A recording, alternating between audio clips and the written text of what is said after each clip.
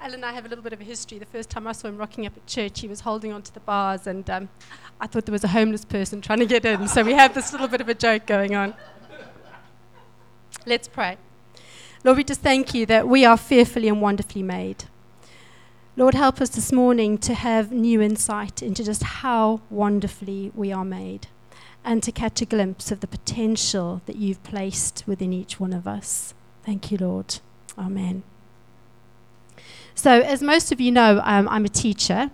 I've taught babies how to swim. I've taught a 90-year-old how to use a computer, and loads of things in between. Now, some of those things I've actually been qualified to teach. Most of them, not so much. And I've pretty much winged it. But I believe that God's given me a passion to empower people to do things that they couldn't do before. So I've always been passionate about education, but it's more been about teaching skills and subject-specific information. But more and more, I've become aware of just how wonderfully we are made, and how much power is in our brains that God has placed within us, and how much we can have the mind of Christ. I've also become more and more aware recently of just how powerful my thought life is in determining my physical health, my mental health, and my spiritual health. So I've been on a personal journey of discovery, and it's been far from comfortable. I realized that I've been reaping the consequences of thoughts and mindsets that I've allowed to be unchallenged. But I've committed to a journey, and I know I'm going to enjoy the benefits of a transformed mind. So when John asked me if I'd preach again, and I was thinking, Lord, what do you want me to say?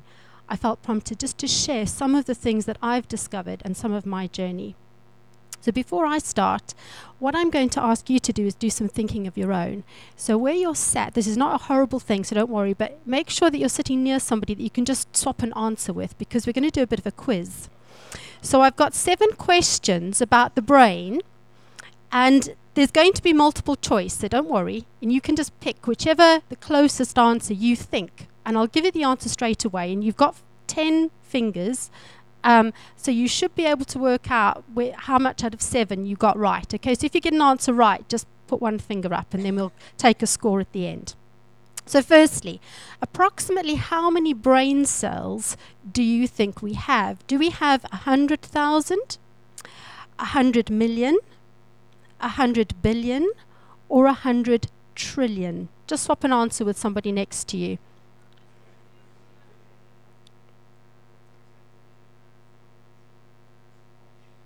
Okay, the answer is 100 billion. All right, so that's approximate. Some of us have more, some of us have less. It's about 86,000, but it's rounded off to about 100 billion brain cells. The little branches that grow out of our brain cells, which I'll talk more about later on, they are called dandruffs or dendrites. The little hairs that grow out of our cells, brain cells, dandruffs or dendrites. Tell the person next to you what you think.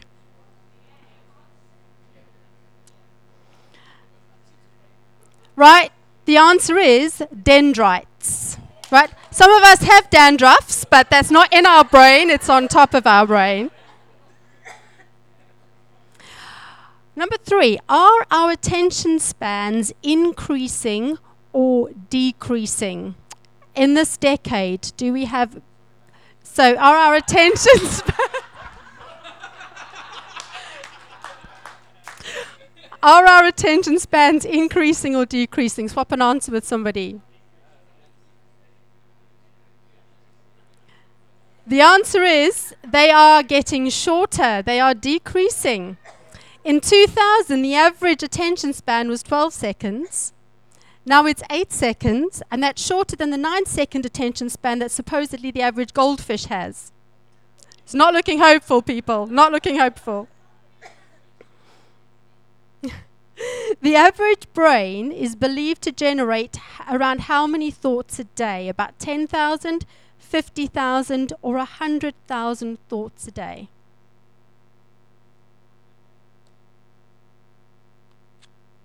The answer is 50,000 thoughts a day. Once again, sometimes more, sometimes less, but around that. What percentage of those thoughts do you think are negative? Have a chat. What percentage of our thoughts are negative?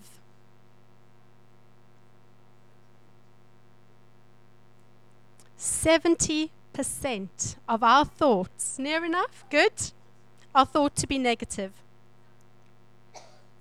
Yep, add it on. Brain information can move faster than a Formula One racing car. Do you think that is true or false? Brain information moving faster than a Formula One racing car. The answer is yes. Thoughts can go anywhere between 1 mile per hour and an impressive 268 miles per hour. And the fastest Formula One car is about 240 miles per hour. So, our last one. Our brains contain a lot of water. Are they 20%, 50%, 70%, or 90% water? 20, 50, 70, or 90% water?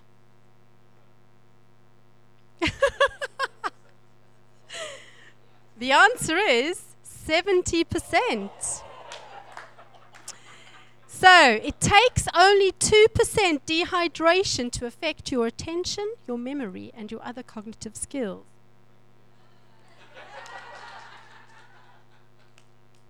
So, how many, did anybody get 7? 6? 5?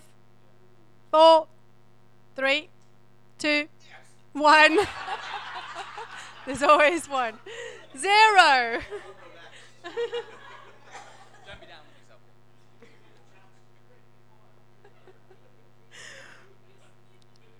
Right. So your brains have done some work, so now they can have a rest. I want you to close your eyes, and I want you to listen to the scriptures. They are not going to appear on the screen. They are going to just be read, and I want the words of the word just to wash over your mind. So just close your eyes and listen. Since then you have been raised with Christ. You set your hearts on things above, where Christ is, seated at the right hand of God. Set your minds on things above, not on earthly things. For you have died, and your life is now hidden with Christ in God. The mind governed by the flesh is death, but the mind governed by the Spirit is life and peace. Do not conform to the pattern of this world, but be transformed by the renewing of your mind. Then you will be able to test and approve what God's will is, his good, pleasing, and perfect will. For though we live in the world, we do not wage war as the world does. The weapons we fight with are not the weapons of the world. On the contrary, they have divine power to demolish strongholds. We demolish arguments and every pretension that sets itself up against the knowledge of God, and we take captive every thought to make it obedient to Christ. Okay, you can open your eyes. So, the quiz that we did was mostly about the brain, and what I've just read from the scriptures, there are lots of words there that talk about the mind. And so is there a difference between the brain and the mind? And from the research that I've done, pretty much to put it in simple terms, the brain is the physical bit that's in our head.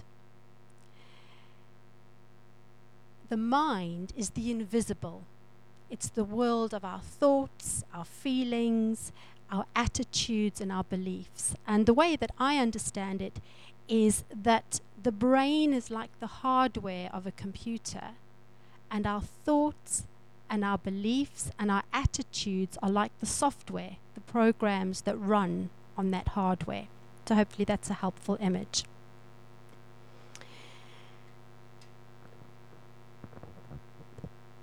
So when we talk about the hardware of our brains, it's made up, as we heard, of lots and lots and lots of brain cells. And very simply, if you imagine a string of a balloon, and then the balloon, that's our brain cell. And then if you can imagine little hairs called dandruffs or dendrites? Dendrites coming out of that, and then more coming out of each other until it almost looks like a bit like a tree or a network, right? And your brain is just full of those. So that's kind of like the hardware of your brain. Now, the more attention we give something, the more those networks grow. And when we give something attention, it's when we kind of ask questions about it, when we answer those questions, when we enter into a mental discussion around something, when we focus on something and we give it our attention, those networks grow. But the opposite is also true. When we don't give them attention, they begin to shrink. And once when I hurt my back and I went to the doctor and I said, what should I stop doing? And he said to me, whatever you stop doing, you probably will not be able to do again. I was tempted to tell Andy I could never clean the toilet or wash the bath again, but fortunately I didn't. But the brain can change. The makeup of the brain can change, and that's referred to as something called neuroplasticity, which sounds complicated. Neuro just meaning the brain, plastic, able to change. So our brains can change. And a lovely example is when we learn to do something like ride a bicycle or drive a car. When we first learn, everything is very slow. It's very step by step. You have to think about every single thing that you do. And those networks are beginning to form. The more attention you focus on that, the more you practice, the more you do it, the more automatic that becomes.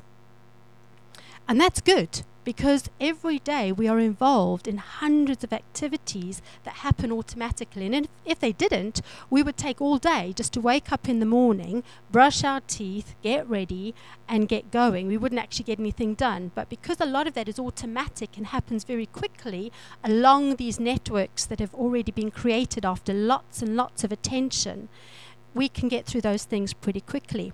Even breathing in and out is something that happens automatically. You don't have to concentrate on breathing in and out. The same happens in the software of our thinking. So, every day, we are using our 5 senses to gather information. We are bombarded every day through what we hear, what we see, what we smell, what we taste, what we feel. So, our software has got to become efficient. And so what it does is it recognizes patterns from the information that it receives, and it builds up networks that enable you to think automatically. You don't even know it's happening. It's happening in your subconscious. Now, these don't always work in our favor. They save us time, but it doesn't always work in our favor. So my dad, he really valued academic pursuits. He valued hard work. He does still, he's alive. He valued having a successful job, accumulating wealth, being secure in what you earn. And I was a hard worker at school. I was always rewarded for doing well, for getting good grades. But in the holidays, when I was sitting trying to relax and I'd take up knitting and I would just be knitting a scarf, my dad would walk past and say, "What are you wasting your time doing that for? Go and buy a scarf. Do something better with your time." And if I was colouring or doing anything creative, there would be a similar comment. So it didn't take long for my brain to figure out this pattern, and it created a mindset that thought it was being helpful, because in the future, when I was presented with 2 tasks and a choice, rather than spending hours deliberating, it was quite quick. Is it learning? Is it academic? Is it hard work? Is it going to achieve something? Tick. Is it creative and practical and a waste of time? So quick, nice and easy. It saves me time. It helps me to be efficient. But you can see that that's not always a helpful thing. Our mindset, or our group of attitudes, or our group of thoughts, they're not our enemy.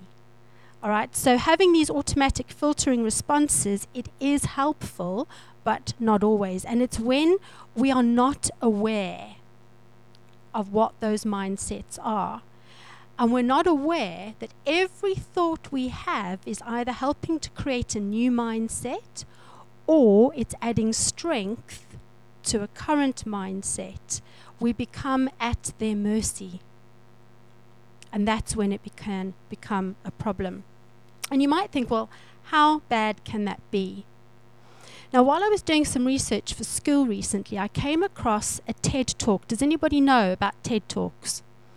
If you don't, go and have a look on the internet. They're just quick 15-minute talks by professional people who talk in layman's terms that everyone can understand, and they are from every topic under the sun. They are brilliant. This one was by a Dr. Alia Crum, and it was called Change Your Mindset, Change the Game. And she uses loads of different research examples, and I was just blown away by two. And I want to share those with you in a little bit of detail because I think it illustrates just how powerful our brains are.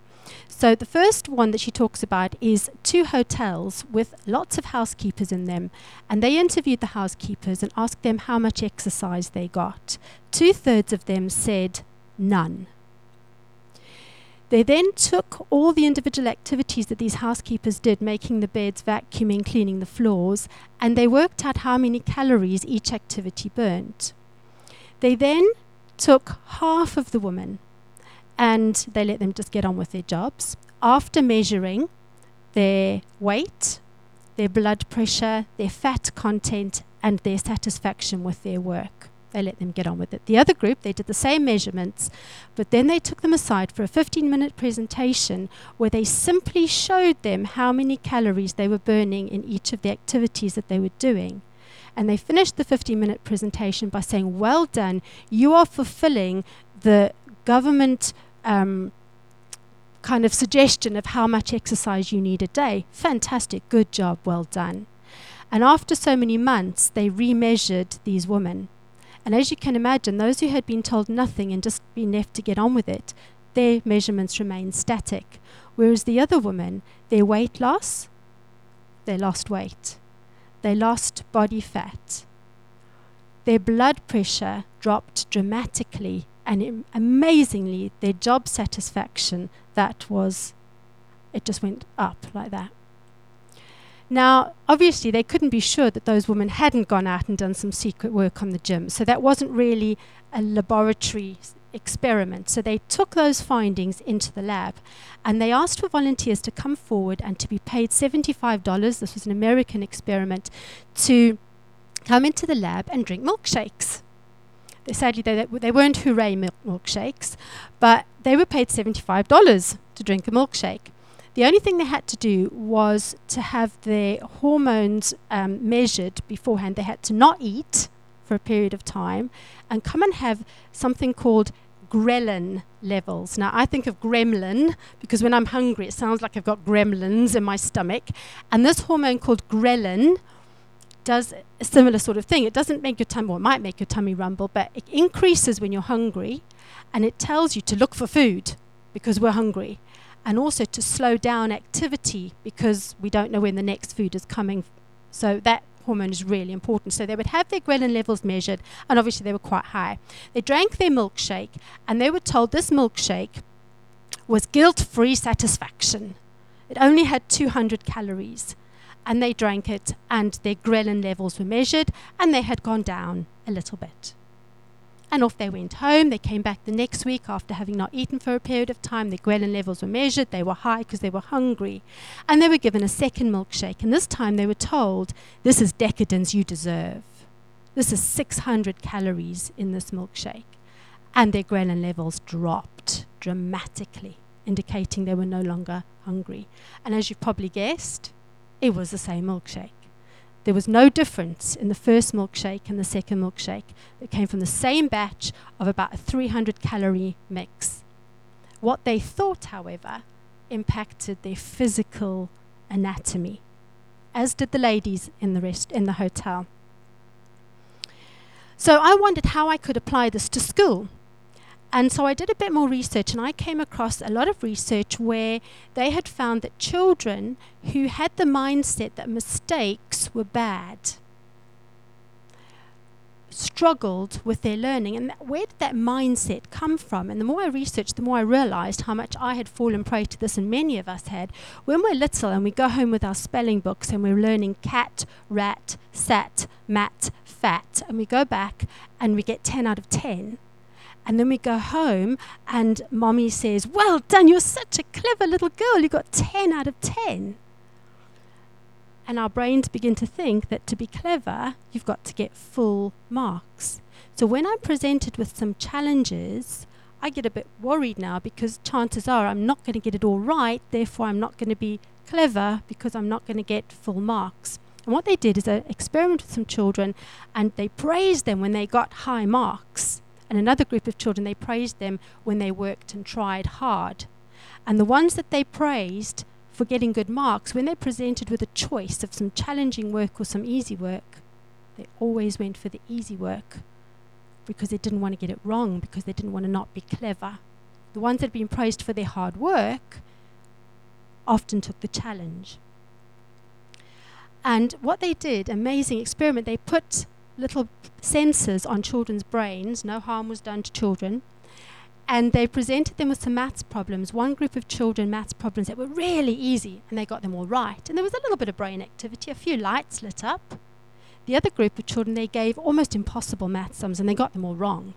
But the lights were just going on all over the brain. So the brain was really working. The networks were growing as they were working. And so I told this to a group of students, and one girl put up her hand. She said, Mrs. Payne, our brains are having a disco even when we get it wrong. And I said, wow, that is amazing. So when I was teaching her, because I teach from 3 years old to 18, when I was talking to a slightly younger child who I thought is not going to understand this, but she's dyslexic and she struggles with spelling, and we're making progress, but each time I do a test of spelling, she gets some right, but she gets some wrong. And she was going like this. Dang. Every time she got one wrong.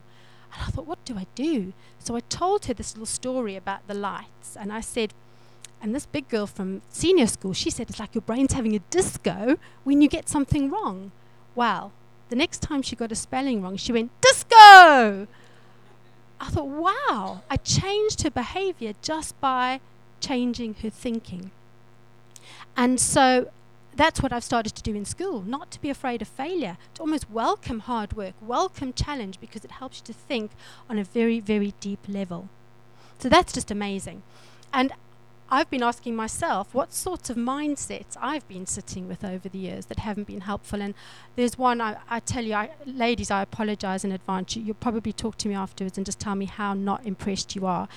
But multitasking is not a valuable skill. I really thought it was. I thought I was so proud of myself when I could multitask, and I pitied those who couldn't. I felt sorry for them. I thought it was really good that I could run around and do 10 things at once. But apparently it creates a milkshake of chemicals in your brain. And that's not good. It slows our ability to focus. It makes us more attention deficit. It's not good for us at all. And so that's been a huge, Andy's very pleased. But yeah. So now what I'm doing, instead of, as soon as I catch myself running around doing more than one thing, I stop myself.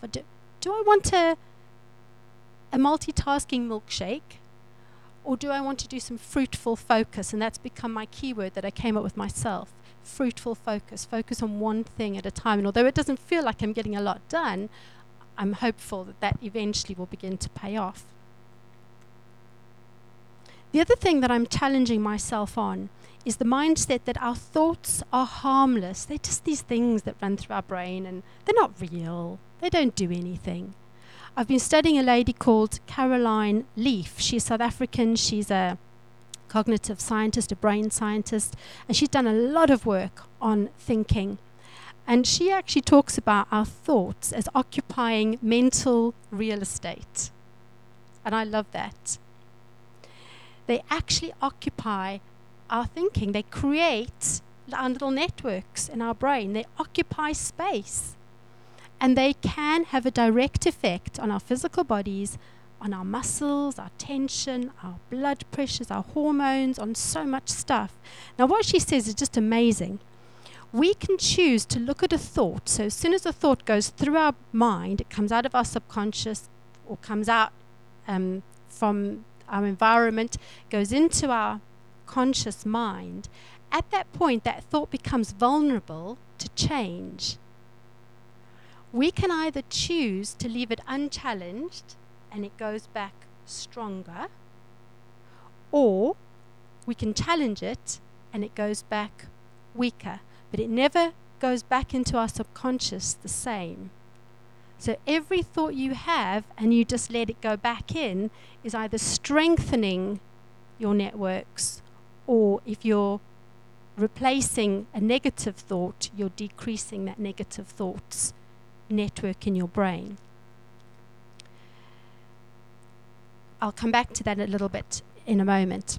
So the other mindset that I've been working on is waiting is a waste of time. That's what I thought. That any amount of waiting in queues, waiting for the computer, waiting on the phone, on the insurance company who play that lovely music that I really don't want to listen to, waiting for God to move, waiting for my prayers to be answered. It's a waste of time. Come on, God. We are wasting precious time. And that has been a mindset that has had huge spiritual consequences for me, and it's one that I'm currently challenging. So hopefully some of the mindsets that I've been examining myself, you might identify with one of them or none of them, but what I want you to get from it is that the key message, mindsets are powerful, and sometimes we need to challenge them. And when we do it the right way, the transformation can be miraculous. Now, Caroline Leaf says a wonderful thing. She says science is finally catching up with the Bible. So often we can think of this whole brain research, oh, well, that's very worldly. Very worldly. We shouldn't really get involved with those things. We should concern ourselves with deep spiritual things. Well, we are wonderfully and fearfully made. We have the mind of Christ.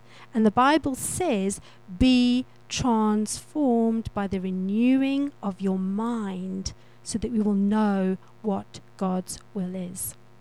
So we do need to challenge some of our mindsets. Now, the two examples that I gave you from Dr. Alia Crum, the housekeepers and the milkshake drinkers, the housekeepers were told the truth. They were told about the calories that were being used up when they were exercising, and that made a difference. The milkshake drinkers, they were told lies, in effect, weren't they? They were told the wrong calorie intake.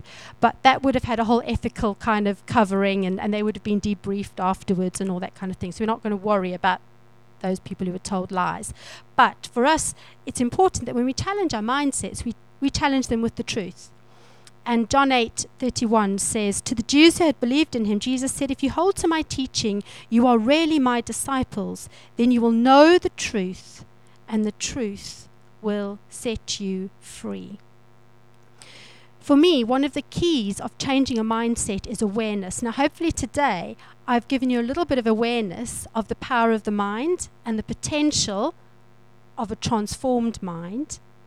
But your job is to take the time, and my job is to take the time to be aware of our thoughts and just to pay them some attention.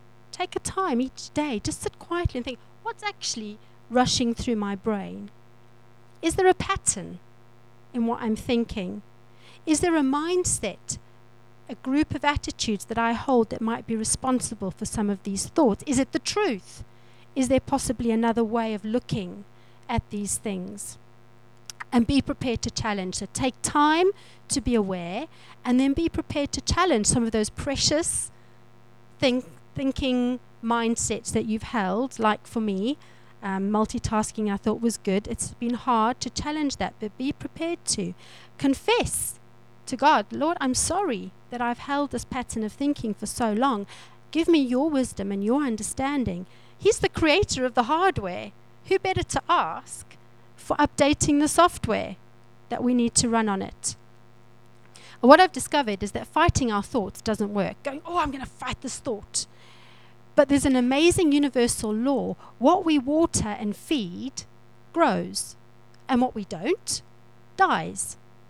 So when we make a focused effort to replace unhelpful thoughts, and then every day we do something that reinforces that positive, godly mindset, the brain network grows.